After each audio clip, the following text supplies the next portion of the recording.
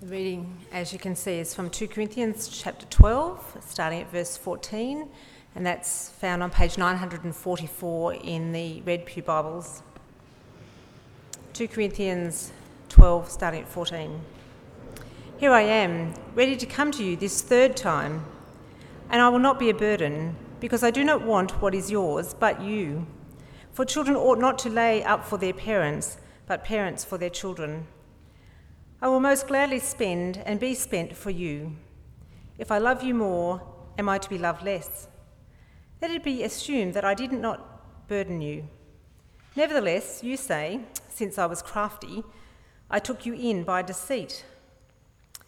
Did I take advantage of you through any of those whom I sent to you?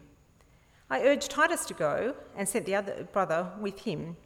Titus did not take advantage of you, did he? Did we not conduct ourselves with the same spirit? Did we not take the same steps? Have you been thinking all along that we have been defending ourselves before you? We are speaking in Christ before God. Everything we do, beloved, is for the sake of building you up. For I fear that when I come, I may find you not as I wish, and that you may find me not as you wish. I fear that there may perhaps be quarrelling, jealousy, anger, selfishness, slander, gossip, conceit, and disorder. I fear that when I come again, my God may humble me before you, and that I may have to mourn over many who previously sinned and have not repented of the impurity, sexual immorality, and licentiousness that they have practiced. Well, if I haven't met you before, as Richard mentioned, my name's Fiona. I'm the executive pastor, and it's so great to be here at 6. I love coming to visit as we are continuing this series on grace and weakness. And I was reflecting across this weekend, this is just a bit of a fun fact for you, so I thought I'd share. But I was reflecting across the weekend that when I first started coming to CCRW, that one of the very first series that we started was beginning a new series on the letter 1 Corinthians. That was back in 2007. And so over these last kind of 10 years, and we did have a break admittedly, but over the last 10 years we've kind of delved into these two letters, slowly working our way through them and are finally almost at the end. And whether you've been here for all of that or just part of that, I hope you, like me, have been just really encouraged as we've seen time and again the marvellous richness of God's grace to us in Jesus. So as we come to look at this passage tonight, why don't we pray and ask God to be at work in us and reveal himself to us by his grace. Let's pray.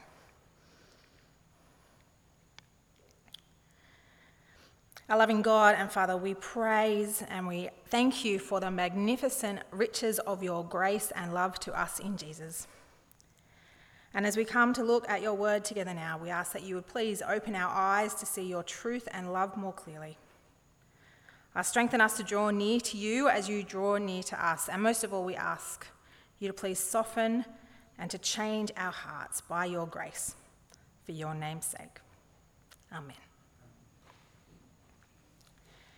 Now, like many people, I love watching a good TV show. And over the last few weeks, one of the shows I've found myself particularly enjoying is a popular show that's just finished its latest season. And the finale this last week was watched by 2.2 or so million Australians. And that show is The Bachelorette. Now, I'm not sure how many of you have seen it, and I won't ask you to raise your hand if you're not quite ready to admit that you watched and loved it too. But if you haven't seen the show, I'll just kind of give you a simple summary. It's not a complex show, so it's quite easy. It has a pretty simple premise. There's one bachelorette, okay, and this season you can see her on screen. It was the eminently likeable bogan, as she referred to herself, Sophie Monk. And then there's 20 or so men who all compete to win her attention and her heart. And by the end of the season, Sophie chooses who she wants to live forever after with. Now, across the show, there's one thing that keeps coming up. It unfolds across the season, and it's a question that the Bachelorette asks every contestant, and sometimes we ask ourselves at home, ask of them as we're watching too. The question is asked, why are they there? Why did they come on this show? What are they hoping to get out of it? Are they there for their own fame and fortune, perhaps just looking for some sort of platform to launch a career for themselves? Or are they there to find love? What are their motives and intentions? Are they there for love, or are they there for something else? And it's this same question of motives that's at the centre of this passage this morning. The church in Corinth are questioning Paul's motives. What are his motives? What are his intentions? Does he actually love them, or is he after something else? Now, central to this section of 2 Corinthians that Cynthia just read for us is this whole question of motives and whether or not they can trust Paul. Over the last few chapters, debates about rulers and leadership and self-seeking authority have been at the very centre. And so Paul here, he's at pains to make his motives clear before he comes to visit them. And he wants them to know that in coming to them again, the only reason he wants to come at all is because he genuinely and truly loves them. His deepest motivation towards them is love. But it's nothing like the love we see on The Bachelorette. That's arguably far more infatuation than love. Paul's motive is true love in its richest and its costliest form. Love that's invested and committed and full of hope and imagination and that perseveres and that at its very centre is about the other and longing to serve them. And so as we work through this section of the letter, we're going to look at it under kind of three key settings.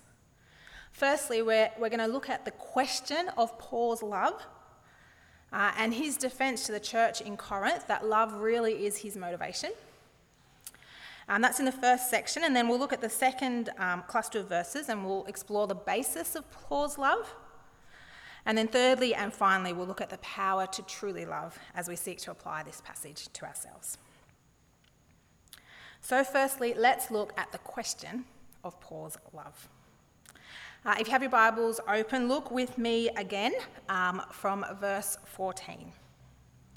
Paul writes, "Here I am, ready to come to you this third time.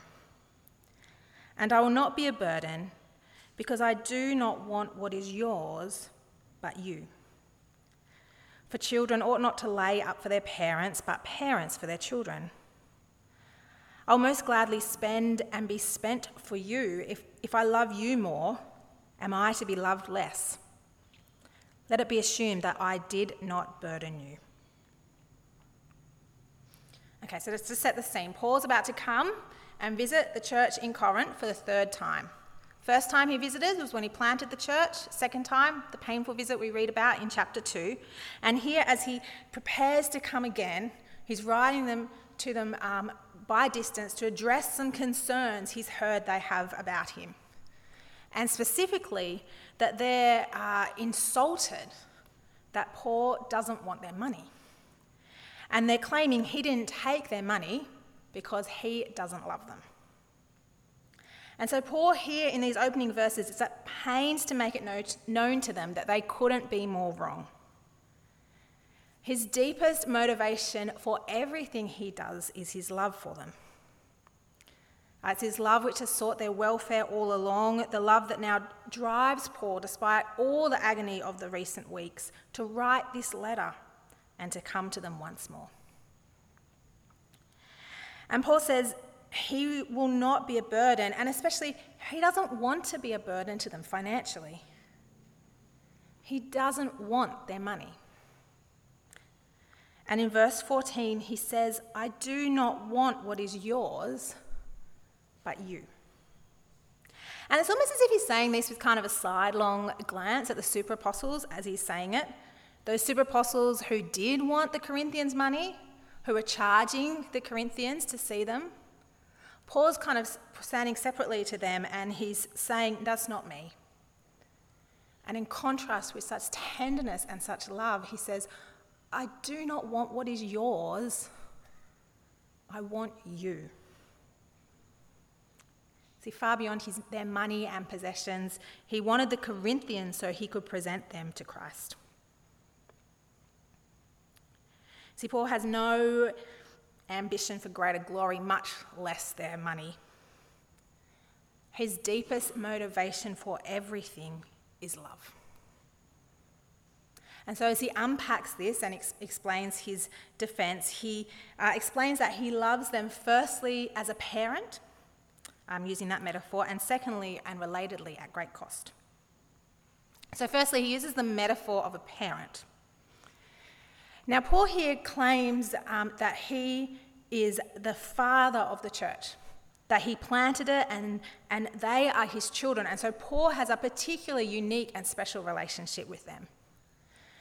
This isn't particularly surprising. He's used this image before in 1 Corinthians chapter 4, verse 15. He says to the church in Corinth, "In Christ Jesus I became your father through the gospel." And he sees himself in this unique and special parent role with the church as his children. And so it's from this kind of distinct relationship that he writes in verse 14 and says, "Children ought not to lay up," or other translations say, ought not to save up for their parents, but parents for their children. I know I'm a parent, and parenting is one of those jobs where you often or basically don't get paid, at least not in any sort of financial way. And it's especially the case when your children are young. By nature, as a parent, you save up and pay for your children, not them for you. Now, every day during the week on site here, there are about 60 children who come onto this site to attend the preschool that's just down the path. And I want you to imagine it's 9:30 a.m. tomorrow morning, because that's when then they all get dropped off. And there's a whole group of 3- and 4-year-olds marching down this path. They've got their little backpacks on. They're walking down with their parents, but they've got their hands on their hips. And they're looking up at their parents getting frustrated because their parents won't let them pay their own way. And so these little 3- and 4-year-olds are walking along and sternly saying, "Mum, Dad, why won't you let me pay for my own education? Why don't you get the preschool to send the invoice to me? And while we're on this topic, why won't you let me pay rent for my bedroom? Why won't you accept my money, Mum? Don't you think highly of me? Don't you even love me?" Now, I have a 3- and 4-year-old, and I can imagine him saying that somewhat cheekily, actually.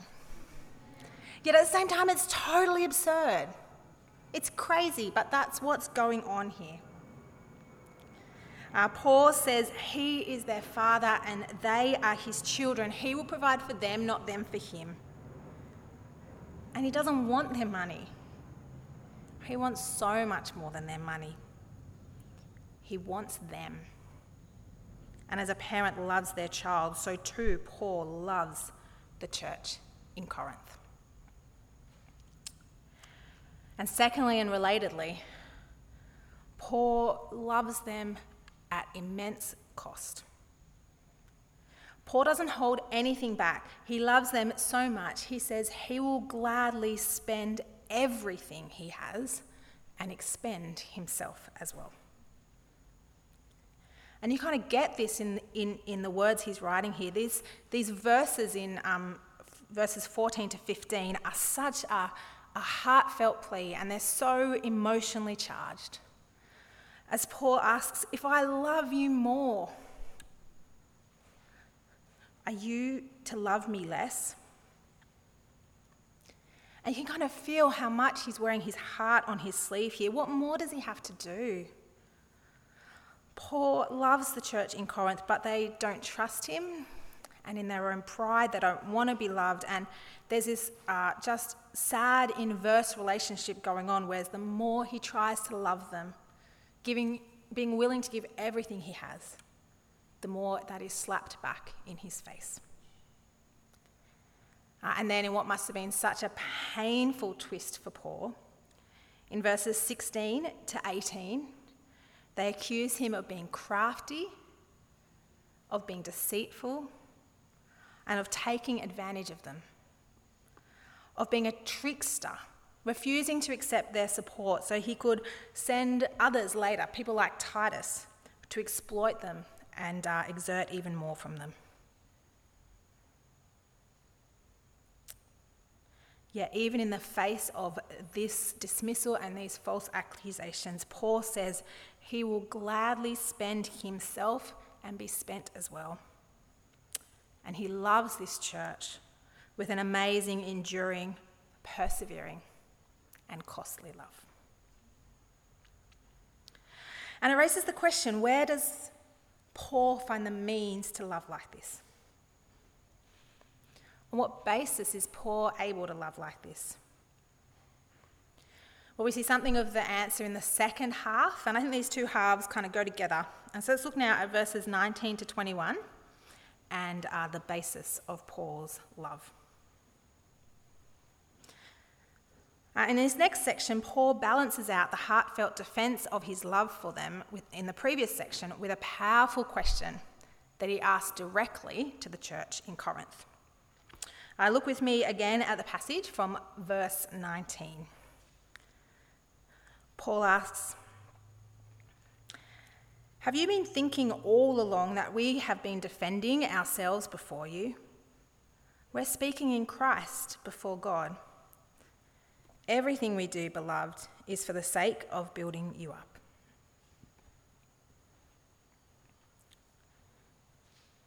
Do you feel how direct and powerful that question is?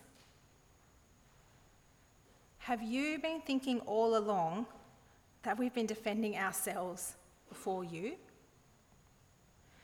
Paul's saying somewhat pointedly to the Corinthians, did you mistakenly think that I was defending and explaining myself to you? He says, I'm not presenting my case to you. You're not my jury. I'm saying all this in the sight of God. And we see here Paul raise a really kind of important theme and a really important idea, that all of their relationship and everything that is said and done between them is done in Christ before God. See, for both Paul and the Corinthian church, it's the vertical relationship that they share in Christ which directly affects their horizontal relationship. Okay, let me try to explain what I mean by that. Firstly, their vertical relationship. So both Paul and the church in Christ, the church in Corinth rather, share the amazing reality of being in Christ Jesus, united in Christ, bound to Christ, loved and redeemed and shown grace in Christ. This is true of both of them, and this shared grace in Christ before God is their vertical relationship. But then Paul makes this astounding point, and he says it's this vertical relationship that they share in Christ before God which directly affects their horizontal relationship. And this is the basis of Paul's love for them. Their vertical relationship they share in Christ before God is what directly affects their horizontal relationship, and this is the basis of Paul's love for them. And Paul here is reminding them and us that our lives are lived out firstly in this vertical relationship. We live our lives out firstly before God and then to others. And so the grace and love which we know in Christ before God is the basis of the grace and the love with which we relate to others. And by implication then, we can see what the basis of his love isn't. You see, the basis of Paul's love is not that he founded the church in Corinth, and as dear and as precious as that makes them to him. It's not his own need to be a parent who raises successful and flourishing children. No, this is a love that finds its source in the grace both of them have received in Jesus that overflows into their relationship with one another. And you see how this second section helps the first section make sense. Without grasping this as the basis of Paul's love, some of that stuff that he said in the first section, it can feel a little bit too intense. And yet it's so powerful when we realise he isn't saying any of that on the basis of needing or longing for their love and approval. He isn't saying it on the basis of desperately hoping they'll drop these false claims against him. He's not saying it on the basis of wanting to be powerful and significant and influential in their lives. I love that's based on that sort of kind of neediness of wanting the approval of others or seeking to grow your own influence and significance. That's not a particularly great love at all. Rather, it's because this is the basis of Paul's love for them that his emotional plea in that first section makes sense. And it's because this is the basis of his love that Paul has been able to remain so deeply vulnerable and powerfully connected towards the church in Corinth. I just find it somewhat astounding that Paul continues to remain so personally open and vulnerable before them, loving them unreservedly, open with them about his own struggles, his own fears, his own weaknesses. Because he doesn't need to defend himself to them. I mean, the attacks and the false accusations that the Corinthians were saying about him, that must have been deeply painful for Paul.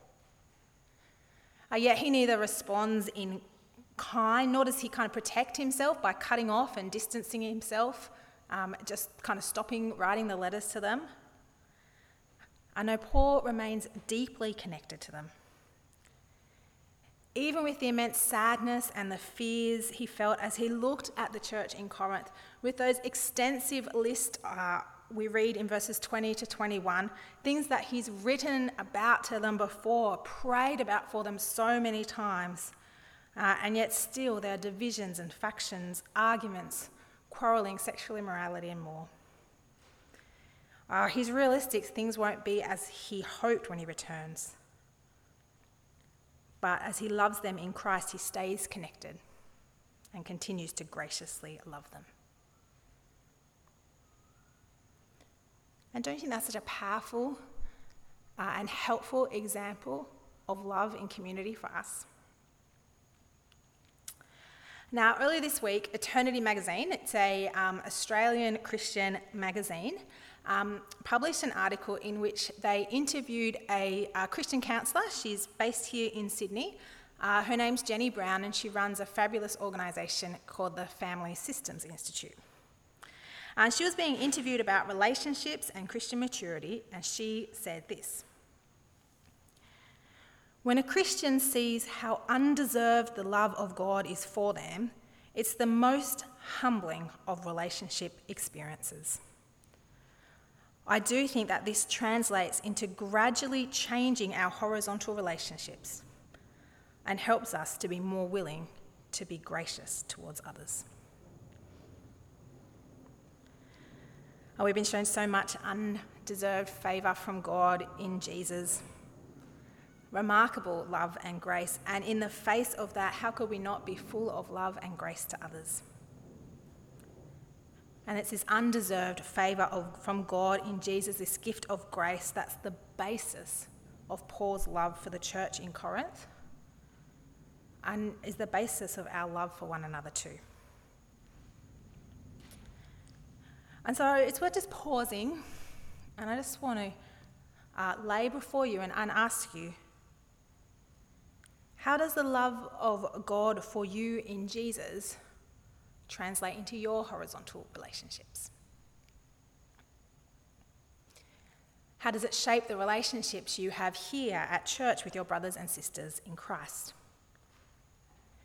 Is the vertical relationship we share in Christ before God evident in our horizontal relationships, as we love and show grace to one another with vulnerability and openness and commitment to remain deeply connected?